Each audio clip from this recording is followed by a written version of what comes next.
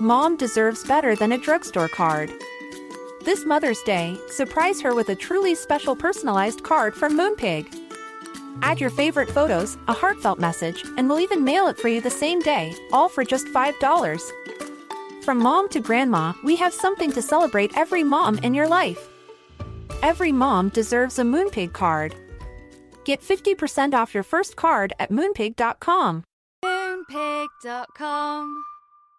Mom deserves the best, and there's no better place to shop for Mother's Day than Whole Foods Market. They're your destination for unbeatable savings, from premium gifts to show-stopping flowers and irresistible desserts. Start by saving 33% with Prime on all body care and candles. Then get a 15-stem bunch of tulips for just $9.99 each with Prime. Round out Mom's menu with festive rosé, irresistible berry chantilly cake, and more special treats. Come celebrate Mother's Day at Whole Foods Market.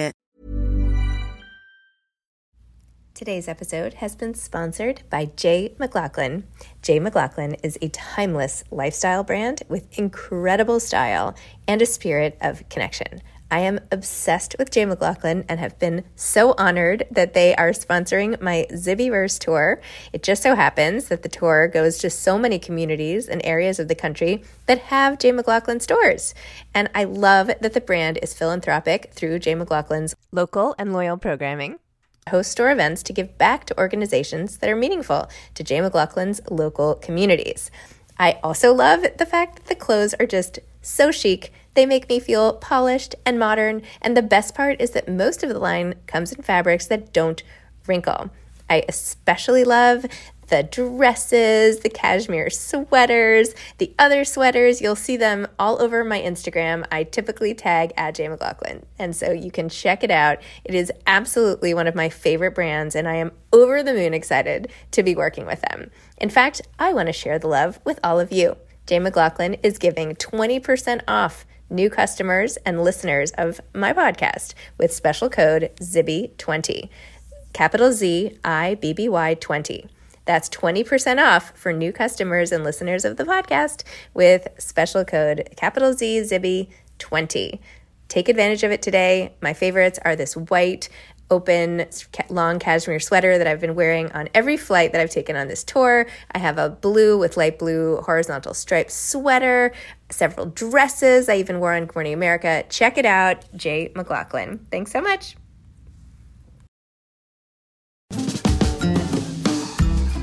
Hi, I'm Zibby Owens, the creator and host of the award-winning podcast that you're listening to right now. Thank you so much, called Moms Don't Have Time to Read Books. It is a daily podcast, 365 days a year, and each day we talk to an author about all of the things related to their career, their book, their life, and more in 30 minutes or less, because who has time? I am now an author myself, although I wasn't when I started this podcast, and you can get my new memoir, Bookends, a memoir of love, loss, and literature, wherever books are sold starting July 1st, and my children's book, Princess Charming. You can learn more about me at zibbyowens.com, but really you're here to learn more about the authors, and that is what we're going to do. Also, be sure to check out all the other podcasts in the Zcast Podcast Network. You can learn more at zcastnetwork.com and definitely check out those shows as well. John O'Leary is the author of On Fire, The 7 Choices to Ignite a Radically Inspired Life. In 1987, John was a curious 9-year-old boy who was playing with fire and gasoline, created a major explosion in his house, and was burned on 100% of his body. He was given less than 1% chance to live, but he did. And the epic story of survival was first showcased in his parents' book, which was called Overwhelming Odds, in 2006. They printed 200 copies of that book for friends and families, and his parents ended up selling 60,000 plus copies. John inspires 50,000 people at 100 plus events a year. He speaks to companies and organizations across industries and is consistently described as the best speaker we've ever had. His first book, On Fire, The 7 Choices to Ignite a Radically Inspired Life, was an instant #1 national bestseller. 200,000 plus copies have been sold, and it's been translated into 12 languages. John's Live Inspired podcast is top rated on Apple and has more than 2 million downloads. His second book, In Awe, Rediscover Your Childlike Wonder to Unleash Inspiration, Meaning, and Joy, is also out now. His greatest success is his marriage to his wife, Beth, their 4 children, and his relationships with family and friends. And John actually had me on his podcast. Welcome, John. Thank you so much for coming on Moms Don't Have Time to Read Books. I'm so honored to have you on. I love this time. So Zibby, thank you for making time for me. You shared such a personal, moving, disturbing, inspiring, wonderful story in your book, not only from your point of view, but then going through and taking the points of view of all of your family members as they dealt with the trauma of the event. Can you describe what happened and the process and inspiration for even turning it into this very, very inspiring, unique, wonderful book? Well, there's a lot there. So I'm going to begin in a place I don't think your question was intended to take us, but I think you have to start there. So the reality is this. I never knew I had a story to share. When you're 9 years old and you're a little Midwest boy and you get burned on 100% of your body, the dream is not one day, how do I turn this story into a best-selling book, into a movement? The dream is to be ordinary. And even more than that, the dream is to disappear, to be gray matter. I didn't like to be set aside. I didn't like to be celebrated or shunned. I just wanted to be ordinary again. So for the majority of my life, after being burned, we'll come back to it, and after spending all that time in hospital, we'll come back to that probably, my goal was just to be a normal kid. And I did that all right for a long time, into my 20s, in fact. So for almost 2 decades, I was an ordinary little guy. And then what changed ultimately was I'm working construction, Zibby, in St. Louis, Missouri. A little girl calls my phone. I flip it open. So that dates me a little bit, but I flip the phone open. And I say, hello. And she says, Mr. O'Leary. And I say, oh, you want my dad? And she goes, no, Mr. O'Leary, I spoke to your dad. Mr. O'Leary, would you share your story of being burned with my school? And I had not told guys I was working construction with. I had not really told, I'm married to her now, but I had not really told my girlfriend, really. I had not told friends in college. It was a painful story that I did not like to rehash. But that day at this construction site in front of an F-150, I said, yes, I went, I spoke, and one of the kids' fathers said, John, that was awesome. Would you speak for my Rotary Club? So I said, sure. And then I said, sure again, and sure again. And a couple thousand speeches later have finally started to embrace the miracle that is this story. That is my life. That is all of our lives. And so I have to share that because it's not a brag story. The whole thing is the slow ability to wake up to the gift of life and to recognize how remarkable others were and instrumental they were in guiding you forward in that journey. So even the front of the book that you have in your hands, when the editors of New York first got their hands on it, they sent it back to me, and it was a picture of me wearing a suit. And my arms were crossed and my hair was up just right. And I'm looking at the reader like, aren't I a badass? Look at me. And if you read this thoroughly and maybe twice, you shall be too one day. And now when you see the book, like, nah, dude, there's no picture of me on the front or the back because it's not about me. It's a weird thing because it's all about me in some regards, but it's not at all about me. And so I wanted my readers to read it. I want my friends who hear me speak to read it, or the people who follow us on our podcast to know it. It's not about a guy. It's about us collectively and what we can do together. So I'm sorry for the long-winded non-answer, but I think it's important to know that. It is not a non-answer. It is an introduction. So it's wonderful because you do take your own story and make it into these lessons. So your subtitle is The 7 Choices to Ignite a Radically Inspired Life. And you do take each one and make it a tip or an invitation to try something, to do something, to reconceive something else. So take us back, if you don't mind, or you don't have to talk about it, to what happened that day and how your recovery has, and your decision to share has started this whole movement. Yeah. Well, what a gift that is. So as you read through the book, you realize it starts with chapter 1, and it's my mom, who is this unbelievable leader, a Midwestern woman. We never had any adversity growing up. I'm from a family with 2 parents, no divorces, no bankruptcy, no cancer diagnosis, nothing. Just, it was clean sailing lives for all 6 of my siblings and me and our 2 golden retrievers, vacations down to Florida and occasionally up to Rhode Island. Like, my gosh, it was an idyllic upbringing. And then at age 9, I was involved in a gasoline explosion. About a week before, I watched boys in my neighborhood play with fire and gasoline. Zibby in life, if she can do it or he can do it or they can do it, so can I. So on a Saturday morning with my parents at work, the house was mine. I walked into the garage, bent over a can of gasoline, and the grandiose plan was to pour a little bit of gasoline on top of a piece of paper that was aflame. And before the liquid came out, the fumes from this 5-gallon container inhaled the little flame into the can. Massive explosion launched me 20 feet against the far side of the garage and set my world on fire. One moment, I'm a happy, healthy, normal 9-year-old little guy with bangs and a turtleneck and a good life. And then in the next, I found myself in a hospital bed with burns on 100% of my body. 87% were 3rd degree, and I'm dying. And when you're dying. I mean, some of your listeners and viewers, we know when we're dying. So I knew I was dying, but I also knew even before death, I had fear. And the fear was my dad is going to kill me when he finds out. So even though I knew I was going to die anyway, my first concern was before that happens, my dad is going to finish me off because I just played with gasoline. I blew up his home. He's going to be irate. And I hear him coming down the hallway, yelling at some nurse, "Where's my boy? Where's my boy, John?" And this man walks into the room and he pulls back the curtain, marches over to me. My father was a veteran, points down at me and says, "John, look at me when I'm talking to you." So in my family of origin, this was the kiss of death. Look at me when I'm talking to you. So I look up at my dad and then he goes, I've never been so proud of anybody in my entire life. And my little buddy, you look at me when I'm talking to you. Today, this morning, I'm just proud to be your dad. And then he says, I love you, I love you, I love you. And there's nothing you can do about it.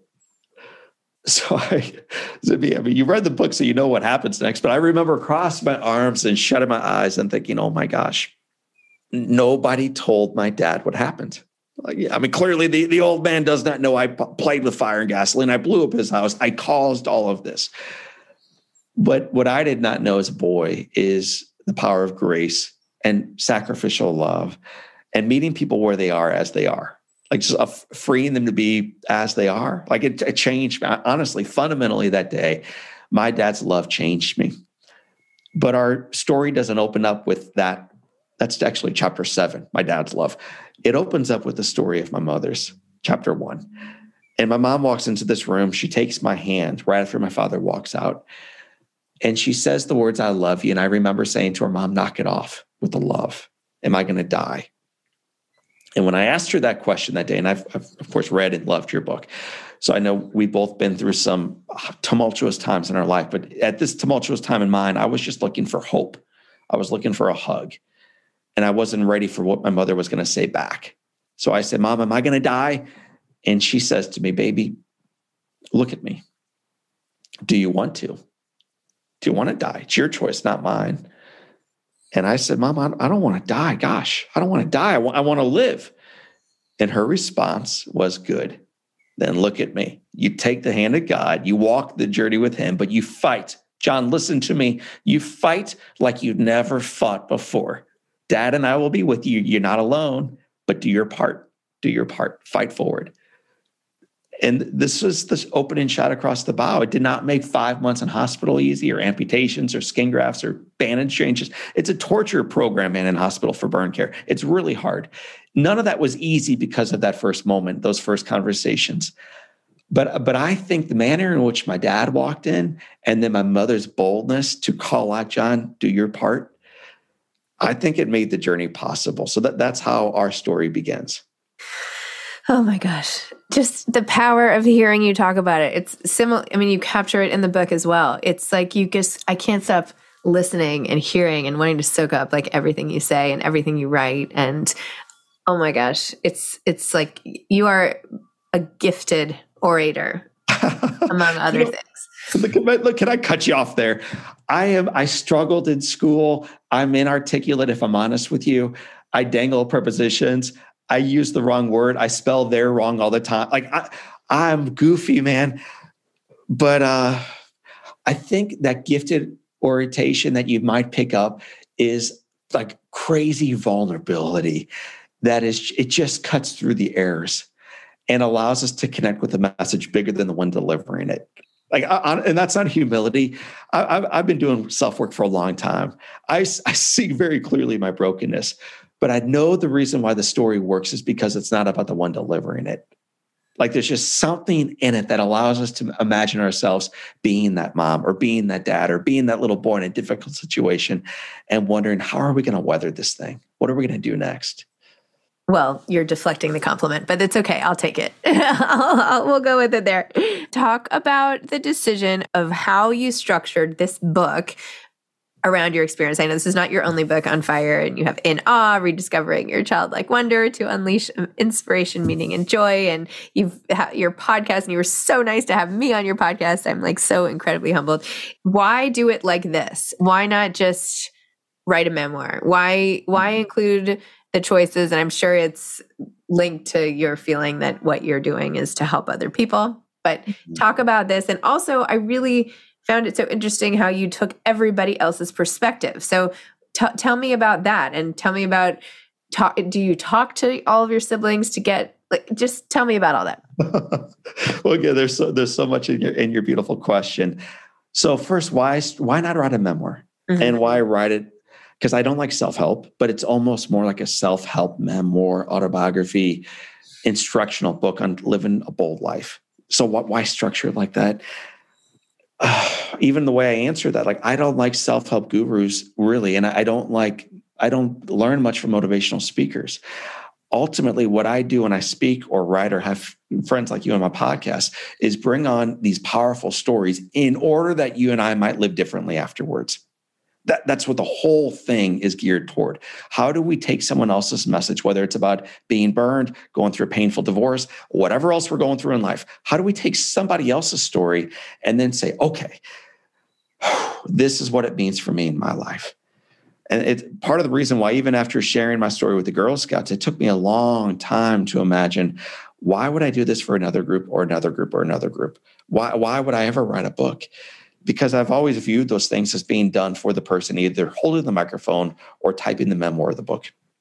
So I begin every chapter with the question, like chapter 4, are you in jail? Well, that's kind of a weird question. Chapter 1, a book about life, begins with the title, do you want to die?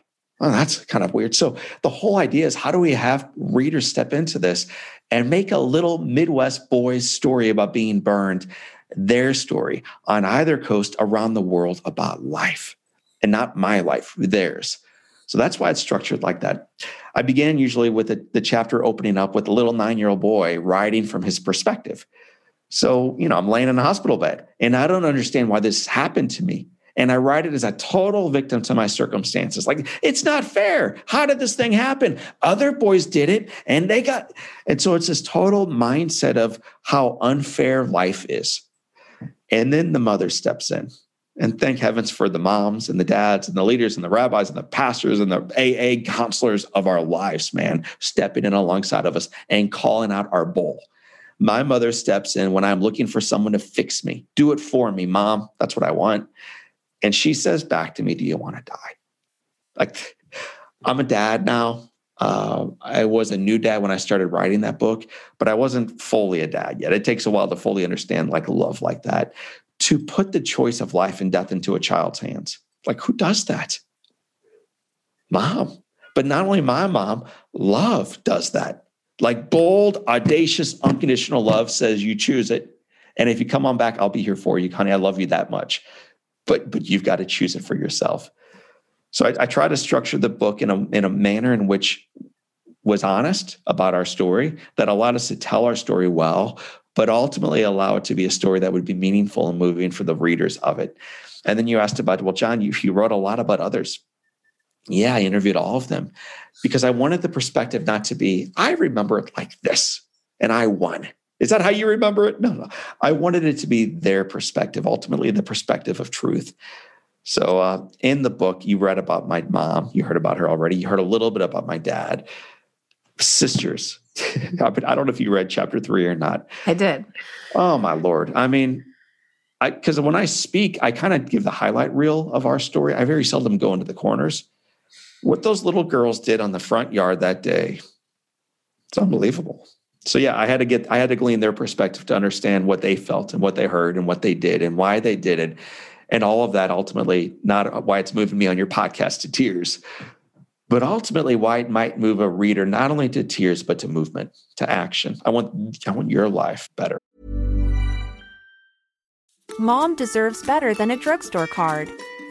This Mother's Day, surprise her with a truly special personalized card from Moonpig. Add your favorite photos, a heartfelt message, and we'll even mail it for you the same day, all for just $5. From mom to grandma, we have something to celebrate every mom in your life. Every mom deserves a Moonpig card.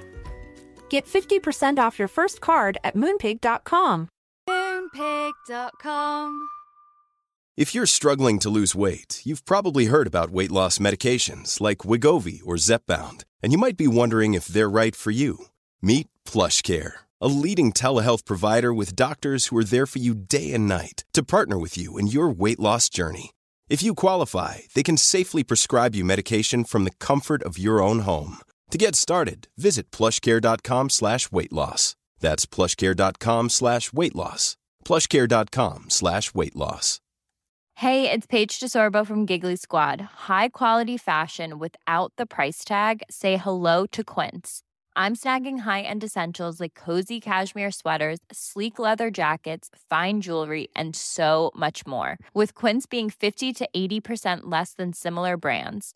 And they partner with factories that prioritize safe, ethical, and responsible manufacturing. I love that. Luxury quality within reach. Go to quince.com/style to get free shipping and 365-day returns on your next order. Quince.com/style. Your brother too, by the way, who you called such a hero. I mean, the guy who had not been particularly nice to you. Oh, I'm sorry, you're crying. I'm sorry. I love it, man. Like, this is so raw. Like, I love my siblings and I don't get to talk about them a lot. And as an old man today, I'm 46. We're just normal. Like, we don't talk about, gosh, do you remember that day? Like, we don't talk about that. We talk about our kids and, dude, 3 soccer practices on one night. I'm going to freaking loot. Like, no. So we talk about normal stuff today. And then I get to go on your podcast and talk about the great stuff and the painful stuff and ultimately the good stuff of life, like my brother Jim. When you start feeling so emotional now, which piece of it, which sister, what were they saying, which moment? Right. Well, I'll go through it in lineation, like it one by one real quickly. So maybe the listeners of your podcast, those we've not already rocked to sleep, will hear maybe why Illyria and Zibby are as emotional as they are on these 3 kids.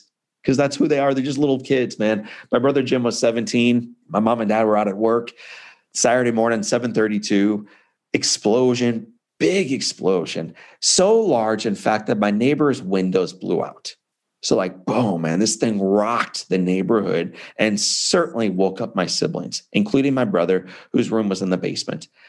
So I'm out of the garage now, but I'm on fire, fueled by gasoline. My little sweatsuit was just fueled with gasoline, and I'm a torch on the front hall, screaming for a hero, praying for a savior.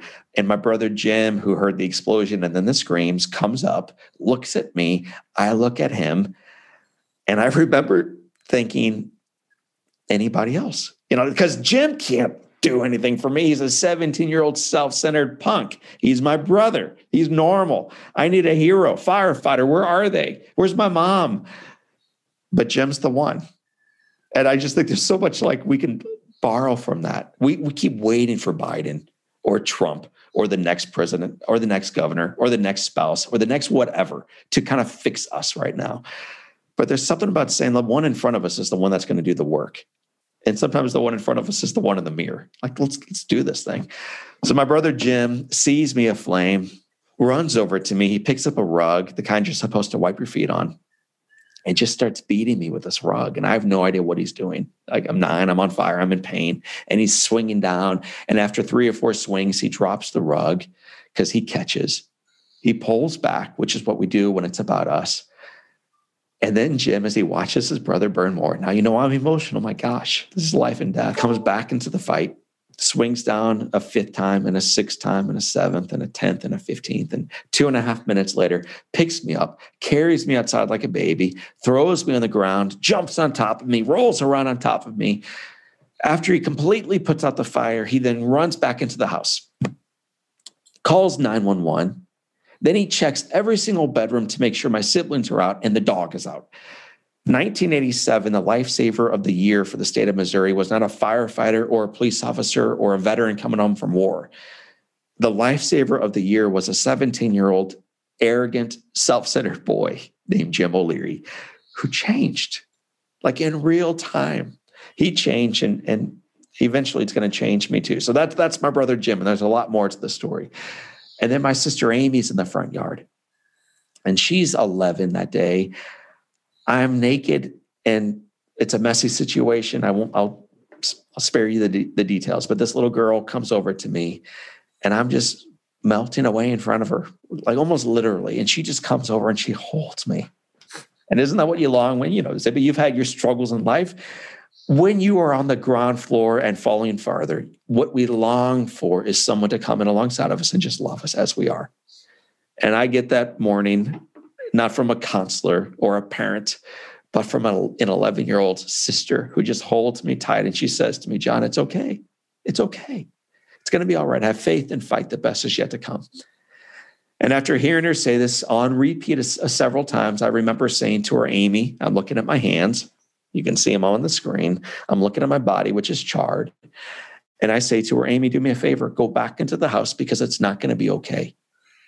Get a knife. Come on back out here, and I want you to kill me. I'm not okay. And this little girl says to me, words sometimes I need to hear. If you want to say them on the podcast, Zibby, feel free. She says to me, John, shut up. What's wrong with you? Have faith and fight. The best is yet to come. And I just knew she was wrong. So I kind of tuned her out. And overhearing the conversation was the third and final hero. So now you know I'm emotional. This little girl named Susan, who hears her brother longing for a knife. And this little girl goes into a house that is on fire. I'm not exaggerating to say the smoke is billowing through the windows and the doors. She makes it into the front hall, and then she can't see or breathe anymore, but she's on mission. She goes into the kitchen, stumbles her way back there, opens up a drawer, reaches and grabs whatever she came in for, comes back outside. And I just remember standing on the front hall, actually in the front yard that day, watching my house burn, being held by one sister, and then watching our 7-year-old sister, Susan, come out through the smoke.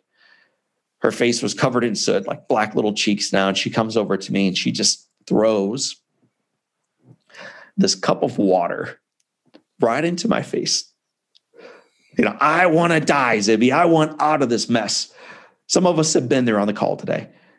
And she's risking her life for mine. And then after she throws that first cup of water, she goes into the house a second time, gets a second cup of water, fills it up, runs back outside, throws it on my face. And then at age 7, turns and goes right back in. And we think it's nothing short of a miracle that this little girl goes into a house 3 times for 3 cups of water, throwing each one directly into my face. I'm burned, as you know, on 100% of my body. I'm burned from my neck to my toes, 3rd degree. But the part of my body that is best saved, you're looking at it right now, Zibby, is my face. It's not only the most handsome part of my body today, it's also the part of my body that they took 13 layers of skin for a donor site, they call it. It's from my scalp. The doctors who know credit my sister's bravery that morning with giving them the opportunity of having skin later on to use as a donor site that saved my life later on. So, man, we need us all. So, like, I'm such in some regards, a centralist politically and racially. Like, I keep trying to draw people together because what I'm so convinced of, it's that odd, awkward tension between the two sides. We need them both. We need them actively engaged. We need everybody showing up mightily together, taking their next right best step.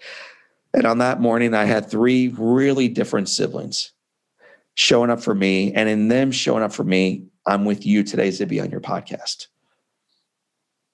Oh my gosh. John. Dude, that's why I get emotional, man. Jeez. It's amazing. There are no words. it's a gift from God, what they did, that you were saved, that the whole thing has transpired this way so that you can turn back around and share the gifts that you received and the power and the bravery of your family and yourself. And it's amazing. It's just amazing. You're all incredible. And it just goes to show what everybody does under duress. You might not think you can do, and yet you might be the one who can save someone else. And even more poignantly, and I think what you said is so brilliant, you are the one. We so frequently cheapen our life.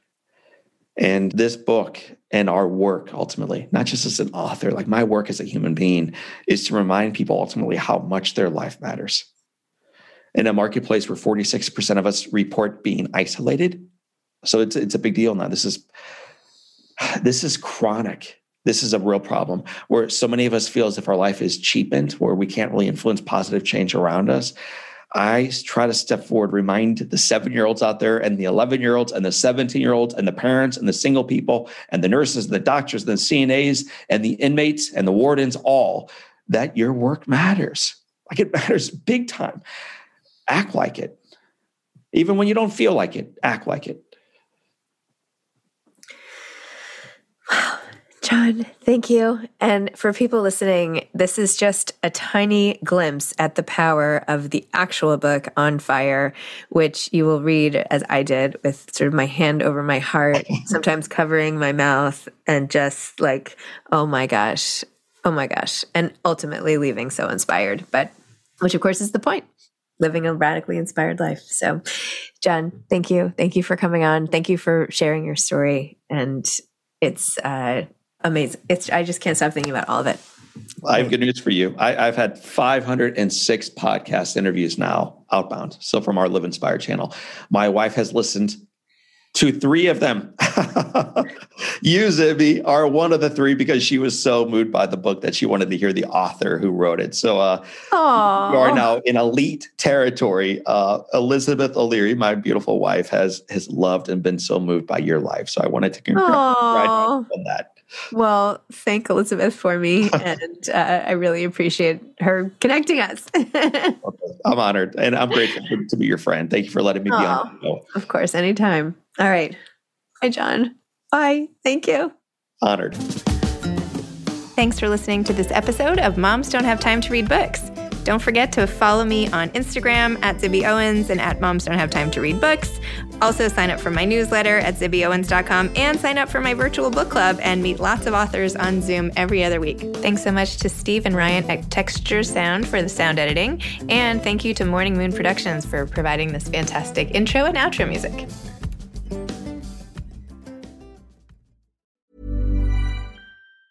Hey, it's Danny Pellegrino from Everything Iconic. Ready to upgrade your style game without blowing your budget?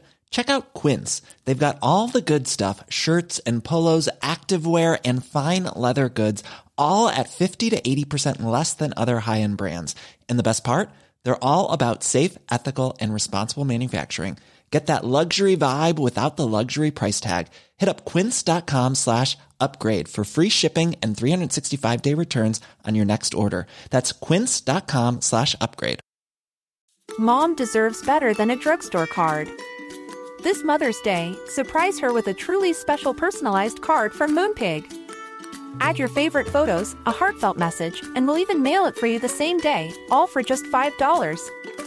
From mom to grandma, we have something to celebrate every mom in your life. Every mom deserves a Moonpig card. Get 50% off your first card at moonpig.com. Moonpig.com. Hey, it's Paige DeSorbo from Giggly Squad. High quality fashion without the price tag. Say hello to Quince. I'm snagging high-end essentials like cozy cashmere sweaters, sleek leather jackets, fine jewelry, and so much more. With Quince being 50 to 80% less than similar brands. And they partner with factories that prioritize safe, ethical, and responsible manufacturing. I love that. Luxury quality within reach. Go to quince.com/style to get free shipping and 365-day returns on your next order. Quince.com/style.